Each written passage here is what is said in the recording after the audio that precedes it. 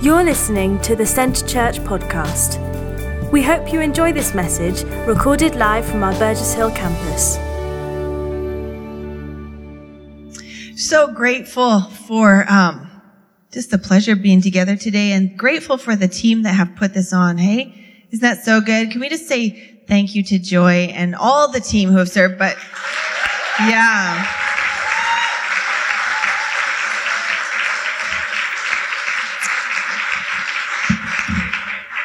I've had the pleasure of staying at Joy's house this week, and this woman has been working day and night to put stuff together. I know she has a whole team, and she probably doesn't want me to say a thing like this, but here's a woman who has a heart to serve, and I just see, that excites me to see somebody who is so willing to just pour her life out for others, and it's been such a privilege to just get to know her and all of you who are serving here. And thank you to the men who were brave enough to not only stay, but gracious enough to serve. That was amazing. And the lunch is so beautiful, and the worship and everything. And even though we love to do stuff just ladies, it's also, you know, we work well together as the body, hey? Men and women. And so even when we just have the few guys here, it's like we see it in action. This is how God has designed things, and it's fantastic.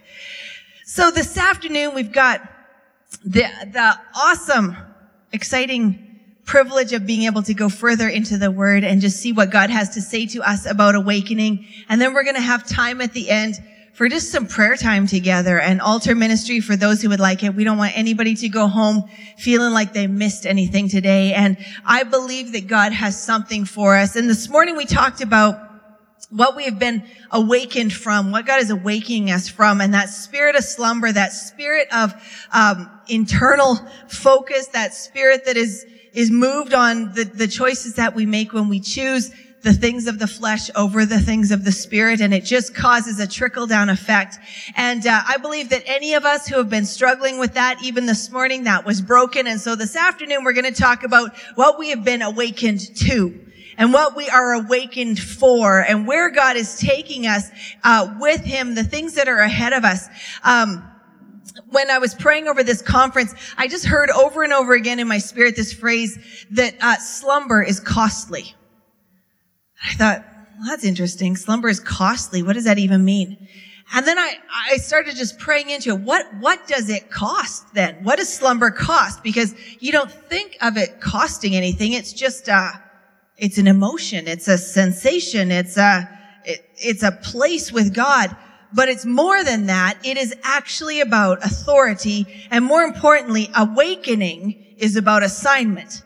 So slumber keeps us in a place where the enemy has blocked us from what God has, which is the awakening of assignment. And so I just want to pray into that, and then we're going to get into the Word today, this afternoon, and see what God has for us. So Lord, we just thank you for your presence in this place. Lord, we thank you for what you're stirring in our hearts already. God, I thank you for this group of women who love you, who have chosen you, who have chosen to pursue you, and even in being here today, God, are choosing you, are pursuing you. And God, we just invite you in this time we have left together to just pour your light and your word into our heart of hearts. We ask you, Holy Spirit, to illuminate to us those things that we need to see. We pray that there would be a stirring in the inner man that would awaken us to truth, that would awaken us to life, that would awaken us to action. God, where we have walked in any level of deception in the past, I just speak a revealing of truth today in Jesus' name. Where there has been any spirit of slumber that has held us back from purpose, God, today we just thank you for freedom. We thank you for life. And Holy Spirit, we thank you for igniting what is of you today to change us and empower us and truly awaken us for your purposes. And we just open our ears and open our hearts to receive from you today, God, in Jesus' name.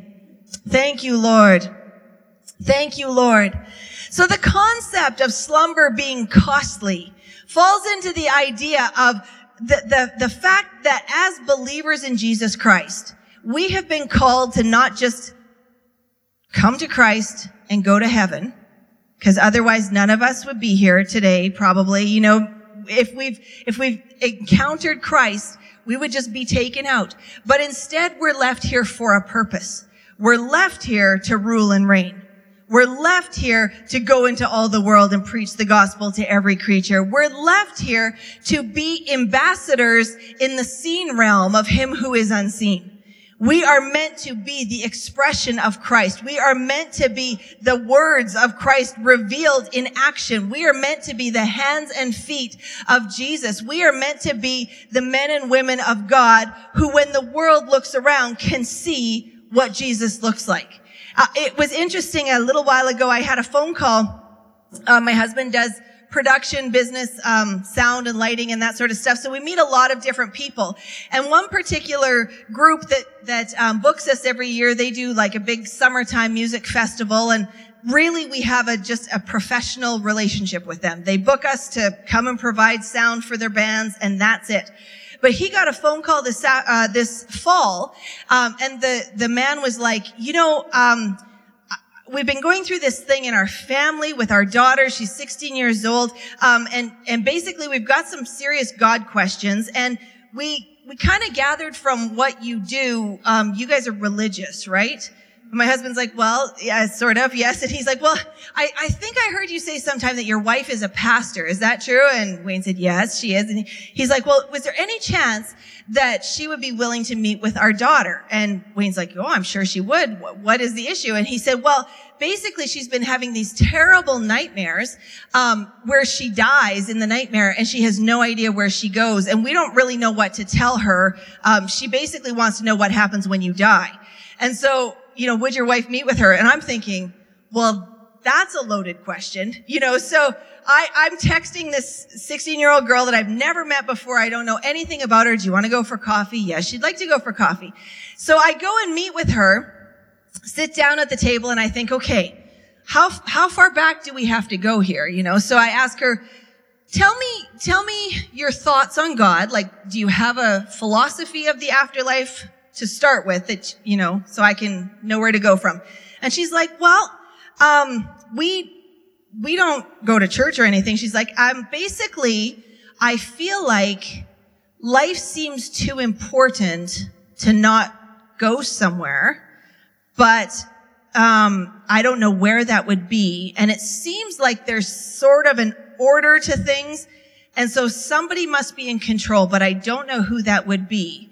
And so I feel like there must be some sort of higher power, and that we probably go somewhere, but it could be reincarnation, and I don't know if God is really God, or it could be like just some sort of a higher spirit or something, but there seems to be some sort of bigger.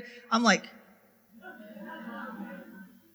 well, how much coffee can you drink? So I'm starting at Genesis with like, okay, and in the beginning, God created the heavens and the earth, and I thought it was so interesting how here's a kid. This is honestly, the first generation. We are moving into the first generation of completely secularized, young people coming up who really, even in my generation, which is not that far before, everybody had sort of a God sense. Everybody would at least pray the Lord's Prayer. If nothing else, we don't know who the Lord is, but there's probably a God for people who are religious. This generation has no understanding of God whatsoever. They have no understanding of truth whatsoever. As far as a generalized belief, truth is the truth of your understanding. If it's truth for you, it must be truth. In Canada right now, we are dealing literally with governmental rules where they are adding, I think we have 7 gender options that are being taught in schools. I have to look them up. I don't know what they are. There's stuff that is coming out that is just wide open to whatever you think is true must be true, and whatever feels good must be good, and whatever feels right and purposeful to you must be the right and purposeful thing to do. Now, that sounds a lot like what we talked about this morning, to the extreme. It is pacifying the flesh on every possible level. And we, the church, actually happen to know that Jesus says, I am the truth. I am the way. I am the life. That is it. So when I look at the concept of when God says slumber is costly, and I look at my nation, and I really believe slumber is an international issue right now. We have some pockets, some nations of the earth that are actually rising up right now in the fullness of power. But so many nations around the earth have been in a spirit of slumber, where the Canadian church for certain, and I'm guessing in the UK as well, that's my sense, is that the church has been in a state of general slumber. And it's not really about the enemy going, do you feel God? See, we talked about that this morning because that's the symptom. We can recognize I actually don't feel fully alive. I don't feel fully engaged. But what the reason is that he draws us into slumber is because he wants a generation. It's because he wants to rule. It's because he wants the authority to be handed over to him out of our ignorance and out of our slumber. I've had this thing. I end up where we live in Canada is off. I call it the armpit of the airline world because nothing flies there at a good time. It's like it's this place that the planes come at a weird time, and so I always get these connections to airports where I have like a 9-hour delay or something in the middle of the night. Some airports like kick you out and you're sitting in the entrance by the check-in with your stuff, nowhere to go. And so I've learned this thing where I bring all my bags with like long straps on them and I wrap my arms around them so I can go to sleep in a corner because I know that you can steal stuff from people who are sleeping, right? So I want to make sure somebody has to fight to take my stuff, you know, if I happen to fall asleep, which you never really do, but you try. But this is the thing. The enemy is trying to get us into slumber so he can steal our stuff. He wants what we have. He wants who we are. He wants the power to instruct a generation. And when I look at a generation full of young people who actually can look at you and go, I feel like there must be something. And yet they will watch. I don't know what you get for television shows and movies over here, but probably in the same line as us. The big thing right now is supernatural stuff. The Walking Dead, the zombies, all this spiritual stuff. And young people are flocking to it. They're drawn to it. I think it's so gross and so disgusting to look at, but they're drawn to it. Why? Because there's a hunger for the spiritual. There's a hunger for something more that must be out there. And this generation is craving a church who is awake enough to do something. Last year I was contacted by a church in Pakistan who wanted me to come and speak, and of course my mom went into heart palpitations almost like, you can't go to Pakistan to preach. But I said I would go, and the trip ended up getting postponed, so I haven't been yet. But it was so interesting because to me, you know, I talked to a few people. I thought before I even answer this one, because that's a big order. You know, there's some stuff going on there. They've had a lot of oppression and a lot of suicide bombers and weird stuff lately in the particular city that I was invited. And I thought, I better get some counsel on this because you don't want to go somewhere without safety, you know, and whatever. And everybody I talked to said, well, pray about it. I feel like it could be good. And so I messaged the pastor and I said, you know, I'm just wondering, like, is it dangerous, like where you are? And he answered me so bluntly that I was really taken back, and I realized, you know, there's even a form of slumber on that one for me. But he answered and he said, I said, you know, is it dangerous to preach where you are? And he said, well, of course, sister, but what else can we do? Oh, okay. And I thought, since when does the New Testament, since when does the commission of Jesus promise us any level of comfort and safety and, oh, life is going to be perfectly rosy all the time? You know, there's nothing in there, but it does promise us action and adventure and kingdom rule and kingdom reign and partnering with God to see his kingdom come and his will done on the earth as it is in heaven. We actually get to partner with the King of Glory and see something released on the earth. So it tells me when we're looking at a generation, you guys, you Bible school students, you are going out into the a mission field when you go here, because this generation is different thinking. But it tells me that the generation before obviously slumbered through a season. And we're having to regain ground, but God is willing to do that. I was in contact with another pastor in Pakistan last week, and he was saying, literally in their city, they had another suicide bomber. They had things go off, and directed towards Christians. And yet this week, in the middle of that, this week, they're baptizing 3,000 new converts. And I'm like, yeah. See, slumber looks at the flesh. The Spirit of God in the awakening looks at the Spirit and goes, bring it on. To live is Christ, to die is gain. Either way, it's all good, but I'm going to live with Him. And there's a stirring on the inside. So if you're taking notes, awakening is not just about alertness. Awakening is about an assignment. It's about an assignment. It's about destiny. Slumber is internally focused. It's how do I feel about this? How has this affected me? What is going on in my world? How am I being impacted by this situation? Awakening is externally focused and other focused. It is looking at others and goes, how can I serve? What can I give? What do I have to offer? How does Jesus want to use me in this situation? What can be changed? What can be done? How can I move in this? And God takes this very seriously. He understands the things of the heart. He understands the emotions. He understands the brokenness. And yet He has a bigger plan. I find it very interesting. In 1 Peter, I think it's chapter 5, Peter's talking to the church and he's saying, please, walk circumspectly, walk well in Christ, walk in holiness. And then he puts in this little phrase, while you're here. And he's talking about on earth. So it sounds like, for me, while I'm here in England, and I look at it as a short time, I'm going to do everything I can. I mean, Tyler will ask me, are you too tired to go do something? I leave next week. What does that matter? I'm only here for a short time, so I'm going to take advantage of everything I possibly can, right?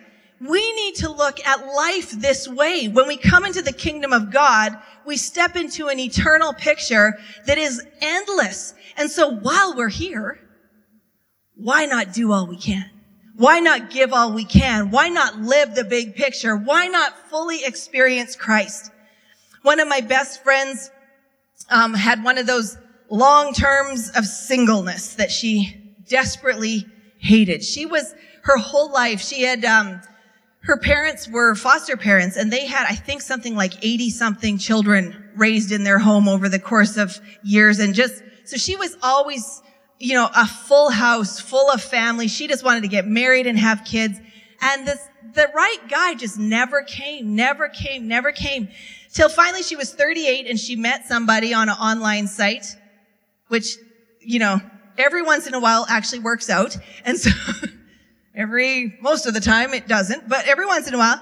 So she ended up meeting this guy, and of course she thought, I'm 38, I'm almost 39, the clock is ticking, let's get married, let's get at this. So they got married, and she, the whole first year, couldn't get pregnant, and finally in the second year, got pregnant. And this was the fulfillment of her life's dream. She's got a husband, she's got a baby on the way, everything's wonderful. 3 months in, she lost the baby and was devastated. And this is a friend who grew up in the church, grew up serving God. Every time the church doors were open, she was there. She served God. And she immediately, though, was baited, like we talked about this morning, with the why did God fail you? Why would God let that happen to you? Why would God give you that expectation and then let your baby die? And from that place, she internalized that a little bit. And, grieving is natural. Grieving is necessary.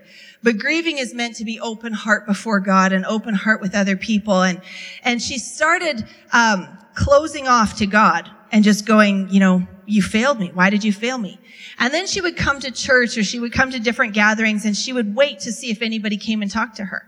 See if anybody came and said anything. If anybody, even cared that she was grieving. Did anybody know she had, was suffering like she was suffering? And it started to go internal, just super internal. And of course, most people didn't even know she had been pregnant. So nobody knew anything. Nobody said anything. And so she started, looking at the people around her and being like, well, we say we love people, but obviously we don't love people because nobody loved me. Nobody loves me in the middle of this situation. Nobody cares. God could do something. Meanwhile, time's going on. She's not getting pregnant. She's not getting pregnant again. And just this constant grief and constant, now God has failed me. Now the church has failed me. And she started coming to church every second week. And then every third week. And then Easter and Christmas. And then not at all. And nobody could get her out of her house. She would go to work every now and again and, put in her hours and then come home and I call it turtling, but, get on the couch and pull the blanket up and just turtle until she had to go back out again and completely shut off. And, this is what slumber offers us. This opportunity. But I noticed this friend of mine who had gone from being the person who was at the church every single time, willing to serve in any capacity. I mean, she'd have led the men's ministry if she had to. She would, whatever, let's just serve, to I can't get off my couch. And I watched the kingdom of God just get bottled up inside of her. And it had gone on actually for several years until finally, God had actually called us as a citywide prayer ministry. We started praying for the prodigals and the people that had been, they know God, but they had been sitting back and not participating, and that God would just penetrate their heart, that God would reach them. And we started praying back, pushing back that spirit of depression and pushing back that bondage and asking God to just reach in and touch in the heart places, whatever needed to be healed, and start a fire on the inside on those embers that were there. That the wind of God would blow and that they would be unable to stay home any longer. That they would feel compelled back into kingdom function. And oddly enough, within 1 week, all of a sudden she shows up at church and I'm in worship and I look beside me and she's sitting next to me. And I'm like, what are you doing here? And she looks at me and she says, I just decided it wasn't worth it anymore. I'm like, wow. Like she decided her offense, her pain, her bitterness, the stuff, it just wasn't worth hanging on to anymore. And so she needed to come back. And it was like the best Sunday morning ever for that reason. And it has taken a while for her to build back up that stamina again. It takes a while to trust people again. It takes a while for God to condition your heart again. But now she is actually one of the most powerful prayer people on our ministry team again. And she stands there. She's actually signed up. She's on the intercessor team and she's signed up for greeting so that she can stand at the door. And she stands there like a football linebacker and she just watches the door. And God will tell her, somebody's going to try and, she'll say, we got a runner today, which means somebody's feeling convicted and they're going to try and leave early. So she just stands there at the door and waits for them. And she catches them on the way out and prays for them before they leave. And people's lives are getting changed because she's back in action again. Right? See, that's what awakening looks like. Awakening takes you out of yourself and suddenly looks at others. When she can tell me, I feel like God is going to be moving on somebody else's heart and I'm going to be there for that, that is so different than why didn't somebody come and talk to me when I was hurting? See, the dialogue has changed. Awakening is outward focused. Awakening is kingdom focused. It's alert. It's a movement. We are called to actually live and rule in a kingdom plan. I love, again, in the story of Sleeping Beauty, she's a princess. The idea of her sleeping through 100 years is to block her from ruling the kingdom, isn't it? Because she's the rightful heir. She's supposed to take the throne. She's supposed to rule. And the slumber that she falls into is keeping her from actually taking her place. So that is what is right before us right now. When God is offering us the awakening, He's offering us an action plan. He's offering us actual movement. I personally do not believe that we can be fully awakened to God and not serve. I think it's the natural overflow. If we encounter God, we automatically feel a call to action in some way. We will suddenly, you're just alert to the things that need to happen, and you're alert to people, and you see things differently. Galatians 2:20 says, "The life I now live, I live by faith in the Son of God, who loved me and gave himself for me."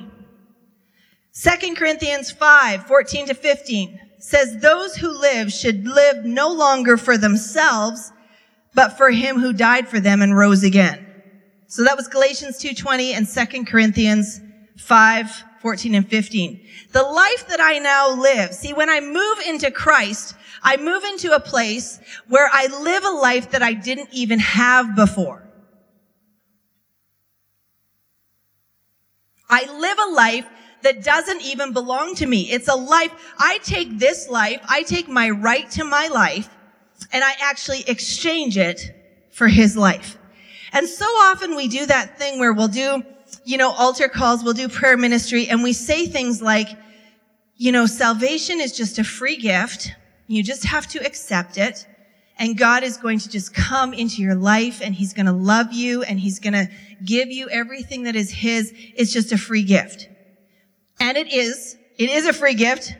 Right now you're like, oh my goodness, here comes the heresy. It is a free gift. But when that is written, it's written in the epistles, and it's written to believers who are trying to move back into works. And the Apostle Paul is like, you can't work your way into salvation. God gave it to you. But when we really hear about the gospel, the good news, it comes through Jesus. And it comes through, when we hear Peter preaching, and we hear about, you are going to have to die, and you're going to pick up a new life. You are going to have to pick up your cross and follow me. You are going to have to give up things in this life to accept a far greater eternal reward. It actually is an exchange. And so we don't get to fully live the flesh life and fully embrace the spirit life. The gift of salvation is a free gift that we accept by letting go of what's in our hands. In order for us to actually lay hold of it, we have to give up our stuff. So what does that mean? I literally feel the life I now live, I live by faith in the Son of God. If the life I now live, I live by my own choice, my own wants, my own desires, my own wishes, my own sense of safety, my own sense of well-being, my own comfort in what I can afford, my own comfort level in which sorts of people I'm free to talk to, then we haven't fully embraced what salvation truly is, what the good news really is, what being part of the kingdom of God really is. Because we need to be able to say, the life I now live is not mine. And so, God, what do you want to do with this life? This is all yours. Do with it what you want. What's the plan? And God might ask you to do some strange stuff.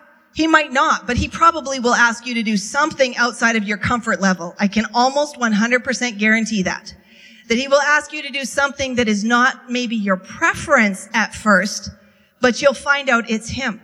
It's an action plan that goes beyond your natural realm. And doesn't that sort of sound exciting? See, I think sometimes as women, as wives and mothers, we start off very excited. My husband does a lot of production for graduations. We were talking about this the other day. And everybody, almost all the grads on your future plans and dreams, they'll say, I want to make $1 million and travel the world.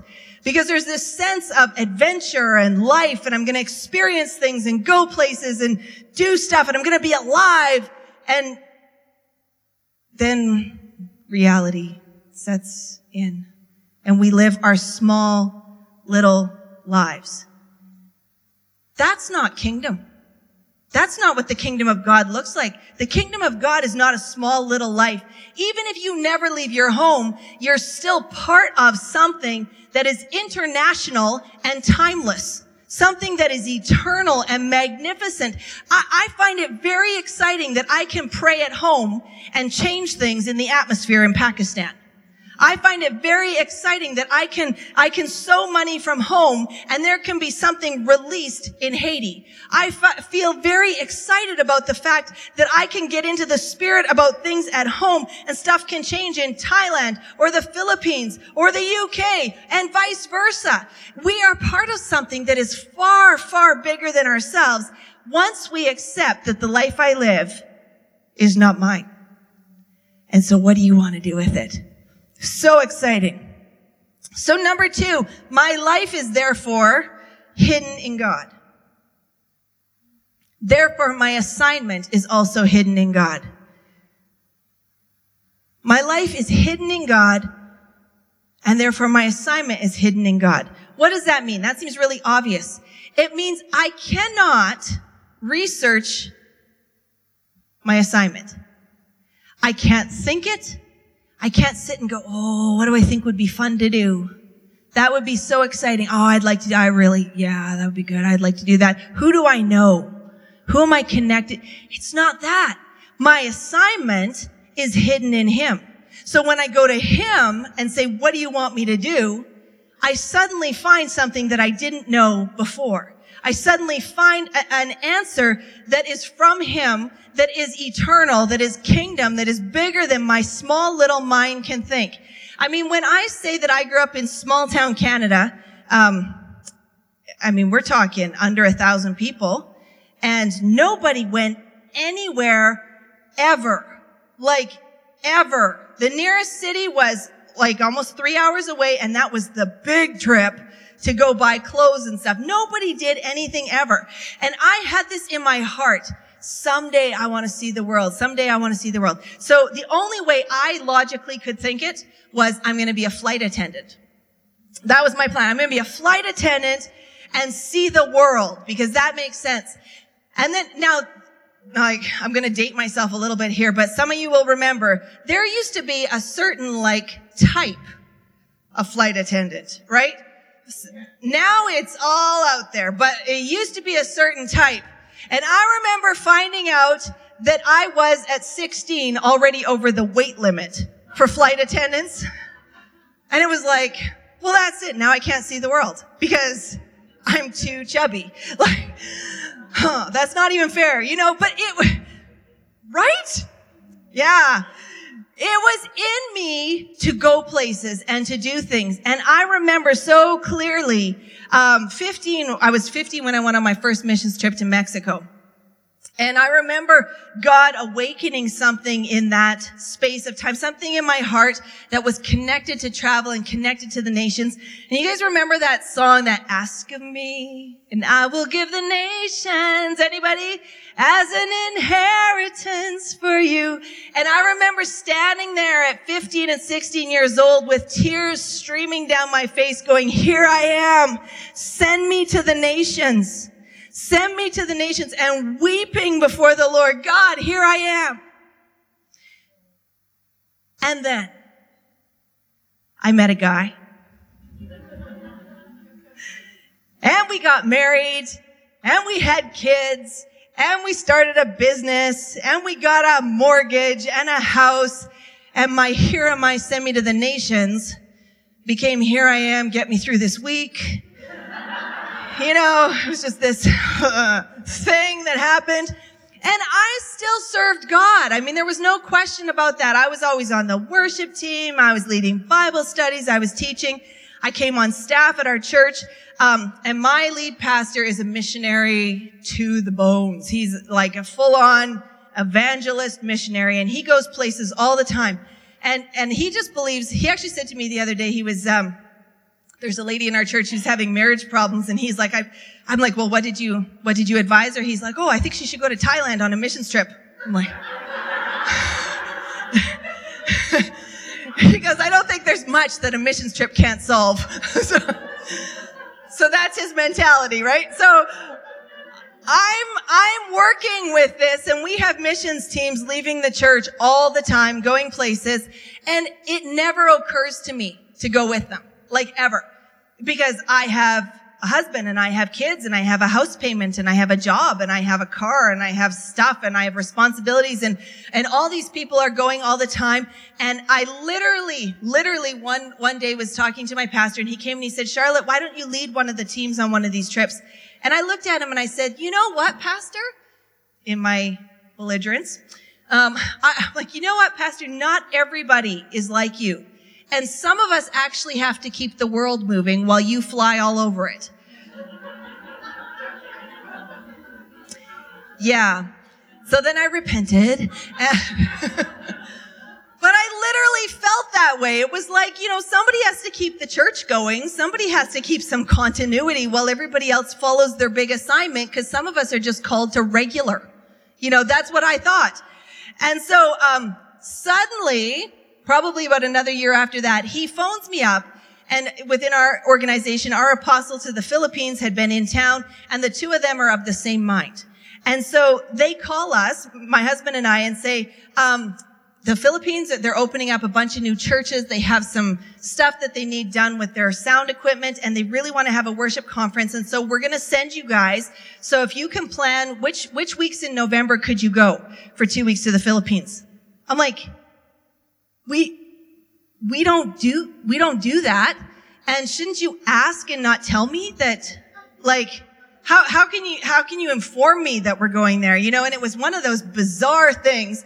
But my husband's like, well, you know what? We'll honor our pastor. We want to be submissive. And so let's just go do the thing. How bad can it be?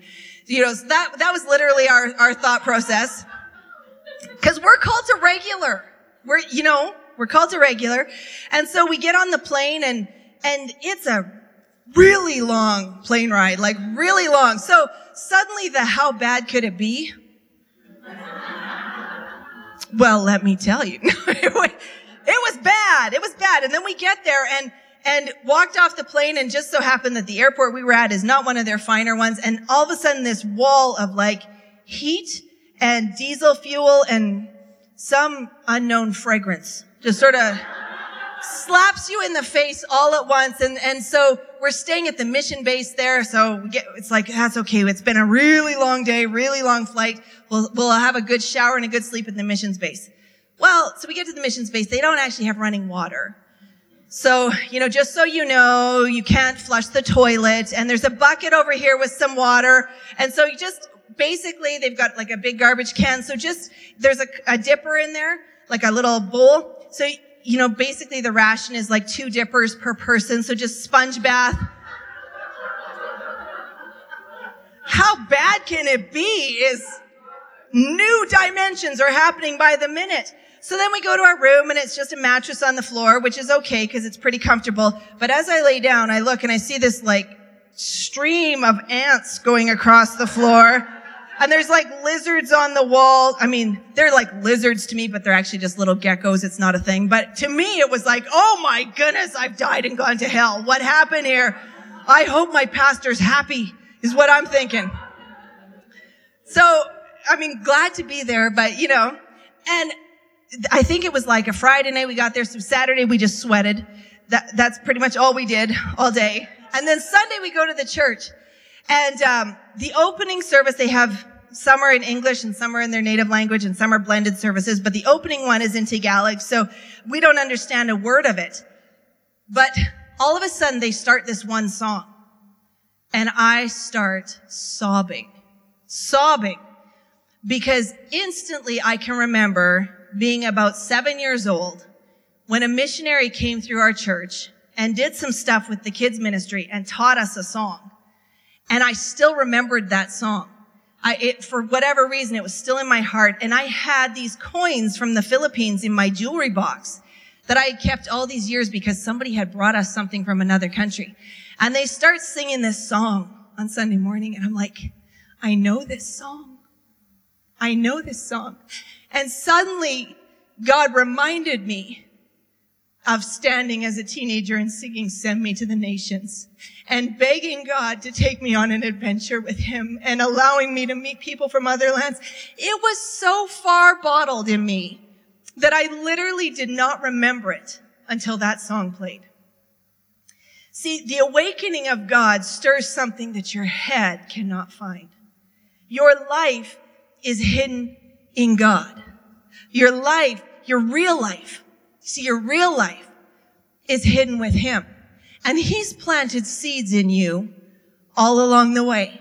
Seeds that you might not even know are there, but they're there. And they've been growing. So, tables have turned on my pastor, and now he has to check with me on which weeks we're actually still in the country, because turns out regular is not at all what I feel super called to. I love the adventure. I love the adventure of being at home too, but it's always, even when I'm at my home church, it's like, what has God got for us today? It's going to be awesome. It's going to be exciting. Somebody's going to get set free. Somebody's going to encounter God. Somebody is going to sing a song in worship and suddenly be standing in the throne room, and they're going to encounter wisdom. They're going to encounter love. They're going to encounter life. I don't go to church to go, what am I going to get out of it? Sure hope it's good today. I hope they don't sing that song that I hate. You know, I don't think that at all anymore.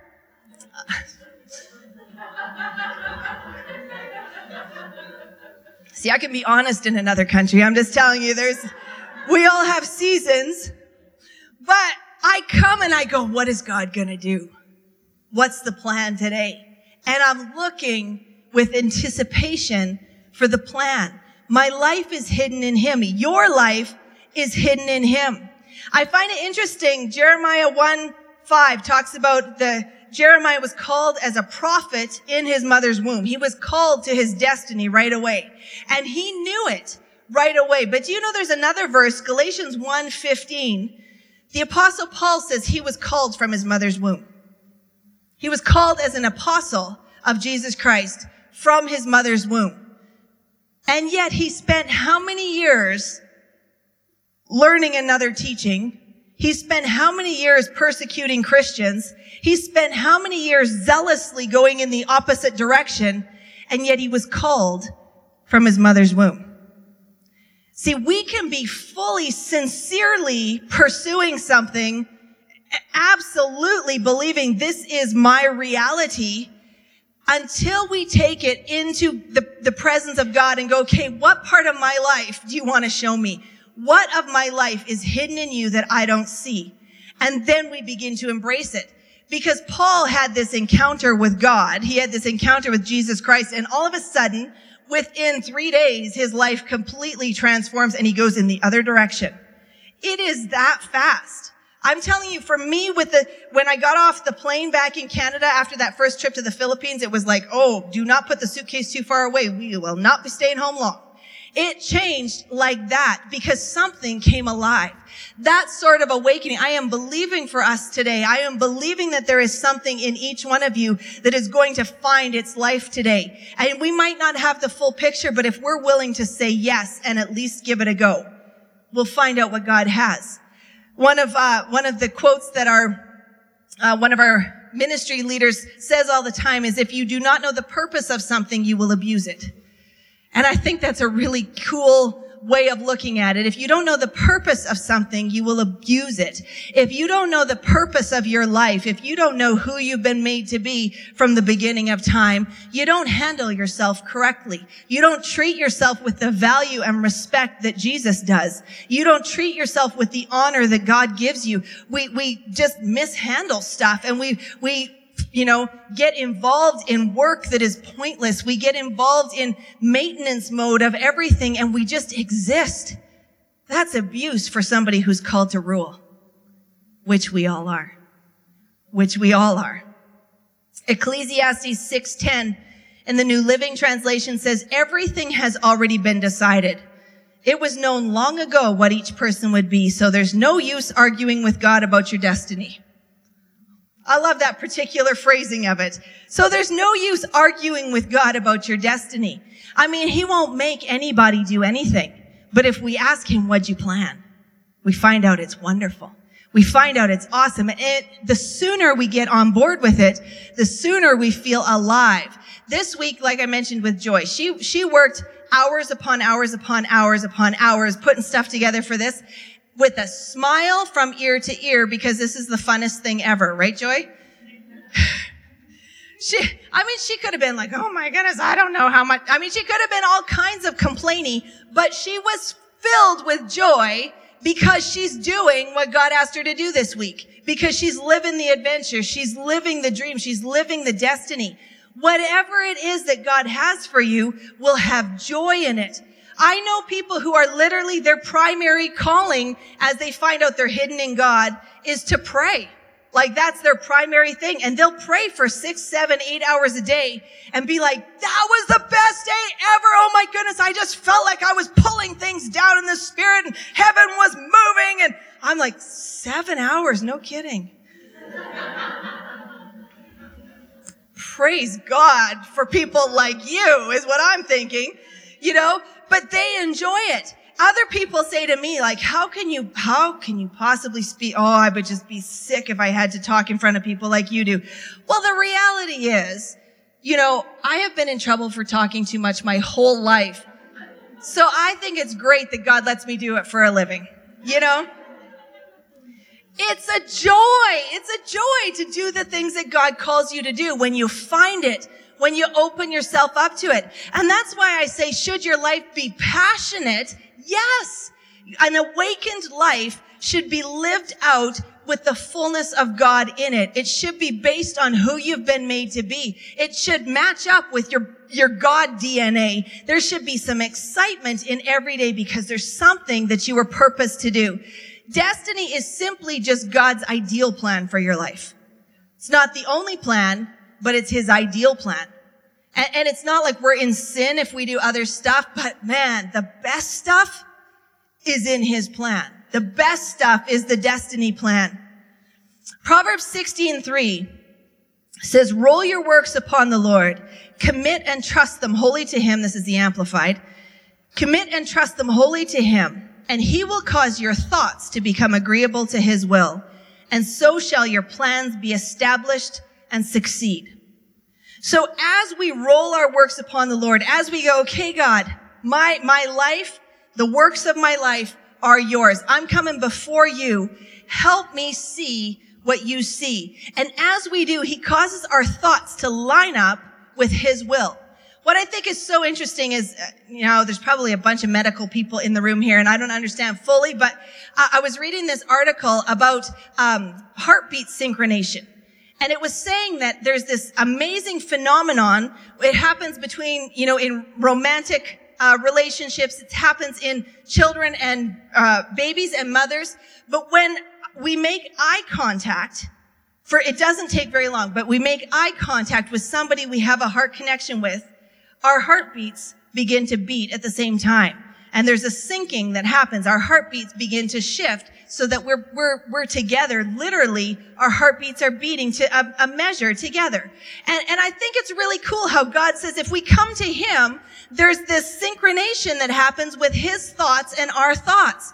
We look in his face. We seek his face. The love is connecting us, and we begin to have his heartbeat for things. We begin to have his desire for things. We begin to have a passion for things we never had a passion for before. We begin to see things we never saw before. See, right now you might say, I don't think I have a calling for that. I don't have a passion for that. I don't know if I have a calling for anything. But what if you go look in his face and spend some time there and let your heartbeat sync with his heartbeat? What if he aligns you to his thoughts and his plans? Suddenly you get vision and purpose for somewhere else. Which leads us to the final point here, which is our awakening is for the purpose of affecting others. Our awakening is not just so I can have an excited, passionate life. It's so great personally to enjoy what God is calling you to do and to enjoy every day. But the bigger picture is a generation is waiting for us. The bigger picture is we are on the cusp internationally of such massive global movement of secularism, of false religions, of absolute anarchy in some cases, of perversion, of twisted thinking, of a broken generation. We have, so many ways of looking at identity right now that nobody knows who they are. Man, it is waiting for the King of Kings and the Lord of Lords to come and speak life over to people, to tell them who they are. Because if my life is hidden with God and he had a plan for me from the very beginning, he has a plan for each one, right? And so when I have that awareness, I suddenly want other people to have that awareness. And as I sat with that girl in the coffee shop and I looked at her and she was just like, I don't even know what happens after this. I genuinely felt this deep compassion that she doesn't even know who she is, period, let alone who God is. And I have to introduce her to God so that she can find out who she is, so then she can worry about where she's going. The whole thing is absolutely subject to interpretation right now because the kingdom of God has been internally focused. But right now, a generation is being called into action. Psalm 57:8 says, awake, my glory. Awake, harp and lyre. I will awaken the dawn. And I think of that because, to me, first of all, I've heard that preached a lot, and I'm not saying this is wrong, but this is how I've only heard it preached. I will awaken the dawn means that you have to get up and do your devotion time in the morning. For not morning people, that's like, yeah, it sometimes feels like take up your cross daily and follow me. I will awaken the dawn. Seriously, dawn in the summertime is at like 5 a.m. That's so early, but it's actually a new day. I will awaken a new day. So what if it's not just in my new day, I will awaken and praise, but what if because I awaken and I engage God and I encounter him and I step into my kingdom plan, I begin to awaken a dawn. I begin to awaken a new day. And we say that. We'll say there has to be a new day for this situation. There has to be a turnaround. There has to be a shift. Well, what if it's up to the women and the men of God to awaken a new day? What if it's on us to declare that? What if it's on us to declare the praises of God into those places and shake something loose? Where there is darkness, there needs to be light. What if the light is waiting on us to awaken it and to provide a place for it to go? Judges 5:7 is the story of Deborah. And she says, village life ceased, and it ceased in Israel until I, Deborah, arose a mother in Israel. Village life ceased in Israel. The entire nation, stuff was just not right until I arose a mother in Israel. How many are waiting for us to arise as mothers in this generation? You don't have to be 40 plus to be a mother to a generation. I mean, anybody can see we are dealing with on every age level right now, this life that is lost, this stability that is lost, these families that are lost, the generation that is lost. What if it's waiting for us to arise as a mother to speak life, like how a mother would sow into her kids? We talked this morning about that mother bear anointing kind of thing that comes on where you will fight for your kids. What if it's not just your natural kids? What if God is calling us to fight for a generation? What if God is calling us to get that intense about it, to go into prayer, to do what needs to be done, to contend for a generation, to see our kids and our grandkids in a land that actually acknowledges the living God, actually acknowledges some level of righteousness? What if it's waiting on us to step up into that place and to change things? The story of Deborah is so exciting because even in that, Deborah rose up and then you see another younger woman rise up and finish the job, right? The story of Jael with the tent peg, which is one of the more interesting ones in the Bible. But a younger woman comes up right behind her and takes her place. Who is waiting behind you for you to take your place? How many will follow? How many can each one of us liberate as we step into our freedom? What is this awakening for? Maybe it's to awaken a new day. So that generation, that thing is there. Awakening actually declares Isaiah 61, where it says, the Spirit of the Lord God is upon me. He is upon me, and therefore I will declare freedom. I will declare life. I will deliver healing. I will minister to the brokenhearted. I will, because the Spirit of the Lord God is upon me. See, slumber says, Spirit of God, why have you failed me? Why has the church failed me? Why are people so cruel? Why am I going through this hard time? Why is it so difficult? Why don't you rescue me out of this? But awakening says, who am I supposed to rescue? Where am I supposed to go? Who's broken? Who's needing something? Who needs Jesus? And where can I go? How can I deliver it? See, Joseph, I think, is so interesting because, again, he's one who was called from his mother's womb, right? Joseph has those early adulthood, early teenagehood encounters with God where he has a dream of his destiny, and then his brothers basically beat it out of him. And he ends up getting sold off as a slave, and he ends up getting lied about, and he ends up imprisoned. If anybody had a right to be offended, to be upset, to think God failed him, God, you gave me a dream, and what'd you do with it? Here I sit in prison. But the word tells us that all along, God was with him, and God gave him favor, and God was watching over him. In fact, God was watching over the word. And we read that until the fullness of time had come, until the time for the word to come to pass had come, God just watched over and favored Joseph. But Joseph went through the hard stuff. But when Joseph had the awakening, see, it's so interesting because Joseph, the first time he goes and interprets dreams and he's like, well, God will give me the interpretation and I will tell you. And he still filters it through himself. I believe that God will give me the interpretation and I will reveal it to you. But when you see just before he gets brought out of the prison, he's asked if he can interpret dreams. He says, I can't, but God can. And it's all God. He has lost any sight of himself. And suddenly he moves into a position where he's awakening a new dawn. And when his brothers come and apologize to him, he says, you didn't send me here. God did. See, awakening takes the hard things that have happened in our lives, the places where we could have been offended, we could have been broken, we could have been discouraged, we could have turtled, we could have gone internal.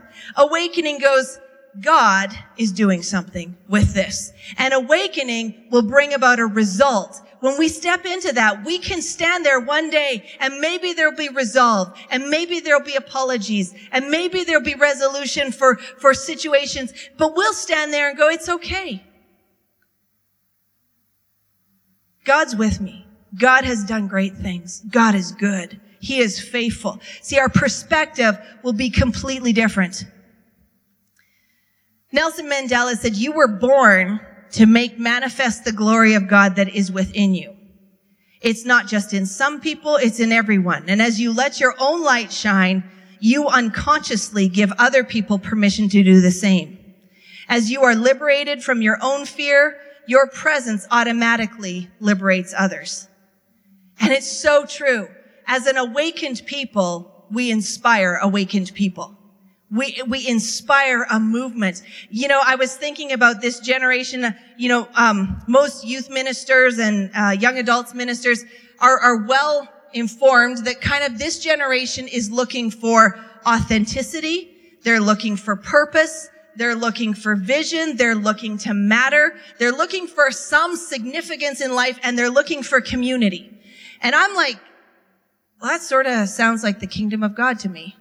Sounds like they are looking to belong to something. We are meant to be a family. They want to change something. They want to empower something. They want to be part of something bigger than themselves. They want the kingdom of God. That's what they want. So it's our job to provide it for them. We are in this window of time that is very quickly shifting, I believe.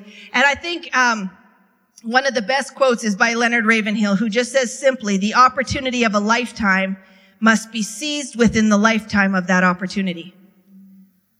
The opportunity of a lifetime must be seized within the lifetime of the opportunity. See, we don't get to sit and be, internal and slumbering for a decade or two, and then maybe when we're done feeling bad, we'll give it to God. God's like, why not today? Because there's some opportunities today that may not be there tomorrow.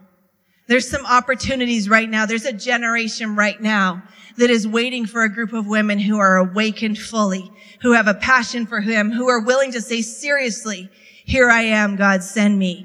I am willing to lay down the things of the flesh to pursue the things of the Spirit. I am willing to believe that my life is actually hidden in you.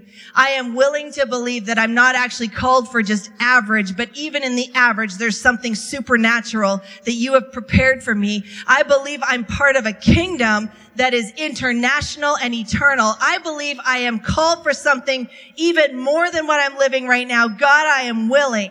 I believe a generation can change if a people will rise up into that place.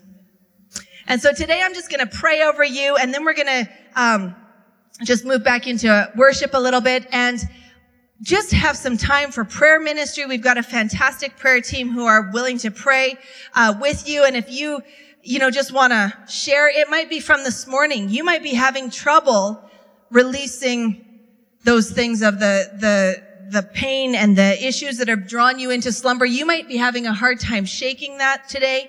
And I just believe that as we pray, God's just going to bring a deliverance of that. There's going to be a freedom from that. There's going to be life on that. And as we shift then into this afternoon, if you are feeling called to a destiny and a purpose that you have laid down a long time ago, we want to see that activated in God. We want to see something stirred up on the inside of you. If you're struggling in the transition between those two, let us pray for you with that. Whatever the need is, we don't want you to go home today without feeling the fullness of God burning in your heart. I think it's just the best feeling in the world when you lay down in bed and your heart is burning so much within you for the things of God that you can't even possibly sleep. And it's just like, God, you are so good. That's like the best feeling. I pray you all have that tonight. Restfully though, but that thing, we don't want a slumber that doesn't restore, but we want a rest that is full of passion and life, right? And so God, today we just come before you. Lord, we come before you as a group of women literally gathered from all over the world, Lord. I thank you for the Bible college students that are represented here. I thank you for the women around the room who have been gathered from various nations around the world for such a time as this. Lord, we believe that today is an appointed day. And Lord, we believe that today is a day of activation and awakening. And God, we thank you that you have given an answer and a freedom from the spirit of slumber, any spirit of apathy, God, anything that would hold us back. And Lord, I thank you that there's not a woman in this room who is called to an average life. Every single woman here is called to do great exploits. Your word says that your people will know their God and will do great exploits. So God, because we know you, it's promised to us to do great exploits. And God, we trust you as to what those exploits are. For some, it will mean traveling the world. For some, it will mean traveling to their school. For some, it will mean praying. For some, it will mean sewing. For some, it will mean children's ministry. For some, it will be shedding the light in the darkness of their workplace, God. For some, it's going to be proclaiming the kingdom to their family and their extended family. Whatever it is, God, we just thank you for the awakening today. We thank you for stirring us and breathing life upon us. Lord, I thank you for showing each one of us, God, the darkened places around us that we have been intended to speak life into, that we have been intended to awaken, the dawn that we have been intended to awaken. And Lord, I thank you that as each woman just embraces your word today, Lord, that the sun begins to shine upon us, in us, and through us. Lord, I thank you that the fire of your presence burns within us for greater things, Lord. I pray even now for those who have, Lord, just over the course of time, pushed down the dream, pushed down the calling, pushed down the memory. I pray, Holy Spirit, that you would awaken it even now. I pray fire upon that dream. I pray fire upon that vision. I pray fire upon that thing that they were called to from their mother's womb, God. Lord, I thank you that each one of us were called and made for something even before we even breathed a breath on this earth, God, we were made for something great. And Lord, I pray that you would stir that kingdom plan right now in Jesus' name. Lord, stir up that expectation of greatness. Stir up that expectation of a kingdom adventure.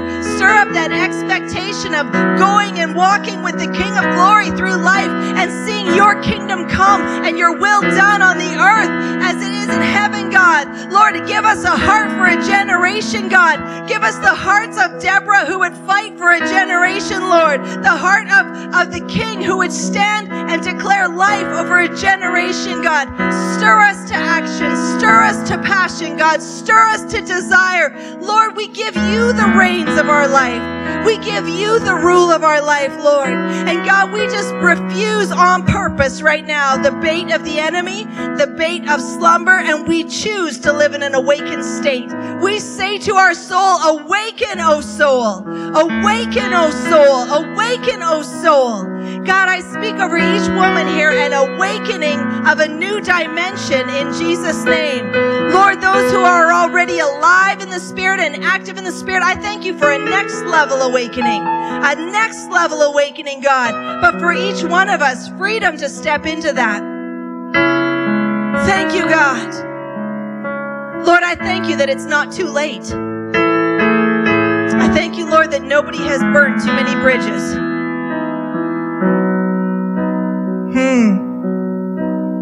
I thank you that the gifts and callings of God are without repentance. And so, Lord, they still stand.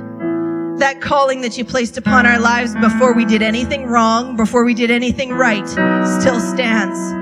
That calling that you placed upon our lives before we've spent decades doing other things, God, it still stands. That calling upon our lives before we've been hurt and wounded, it still stands. God, that calling before we made wrong decisions, it still stands. And so, God, I just speak life to that calling, life to that purpose today in Jesus' name. I thank you for awakening your women to take a generation for the kingdom. Help us see what you see. Help us see what you see, God. Help our hearts beat in sync with yours. As we gaze into your eyes, into your face, give us your heartbeat, God. Show us what you see.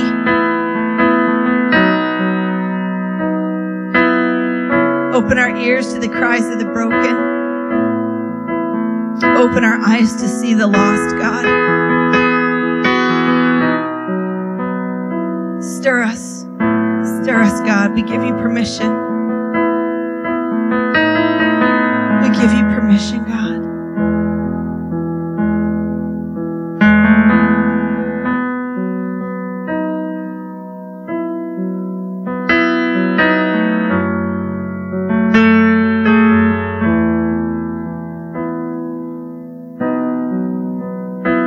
Yes, God. Breathe upon us now, Lord. Breath of God, wind of the Spirit. Breathe upon us now, O God.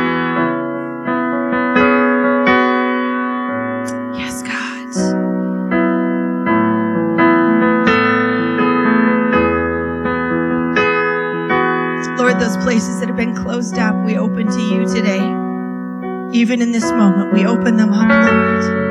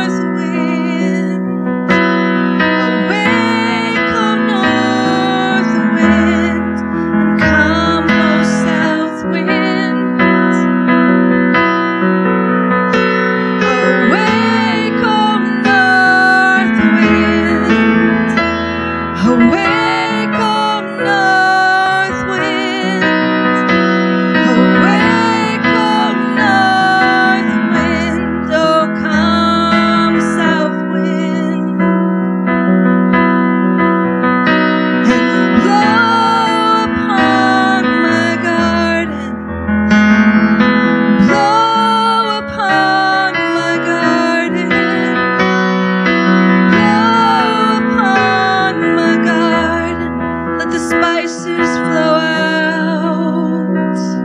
Yes, God, we offer our hearts.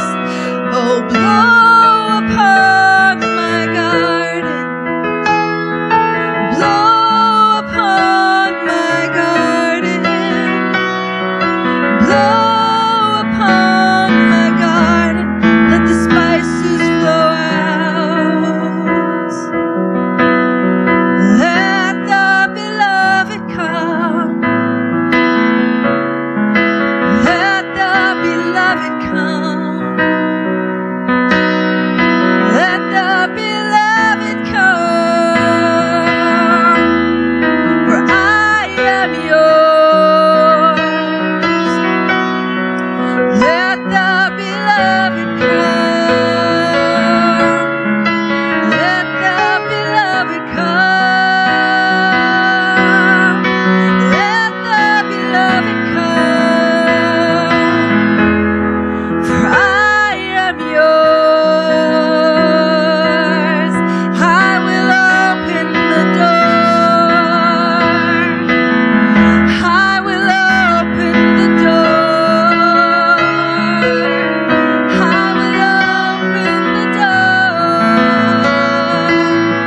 My beloved, come in. Oh, I open the door. I open the door. I open the door. My beloved, come in. I am yours. I am yours. I am yours.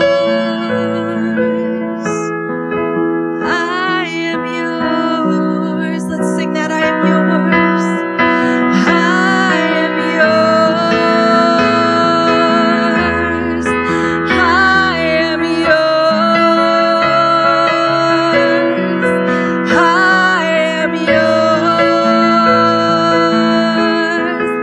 I am yours. Oh, I am yours.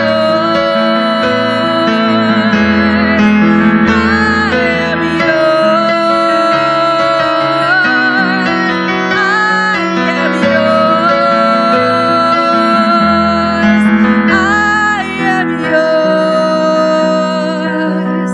I am hidden in you. I am hidden in you.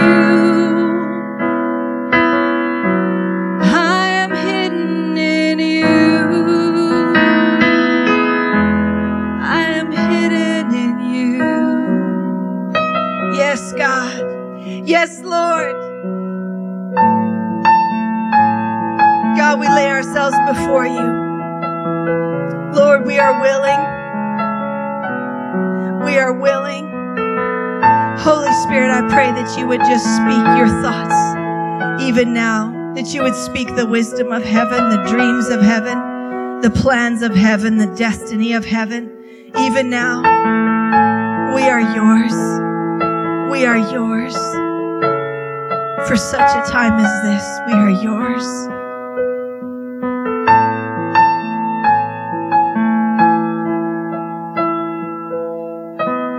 Yes, God. Yes, God. Thank you, Lord. Thank you, God. Thank you, God. Thank you, Lord. Thank you for listening to this week's podcast at Centre Church. One church, passionately loving God and people in Burgess Hill and Brighton. To get the latest news or for any other information, check out our website at www.centrechurch.uk.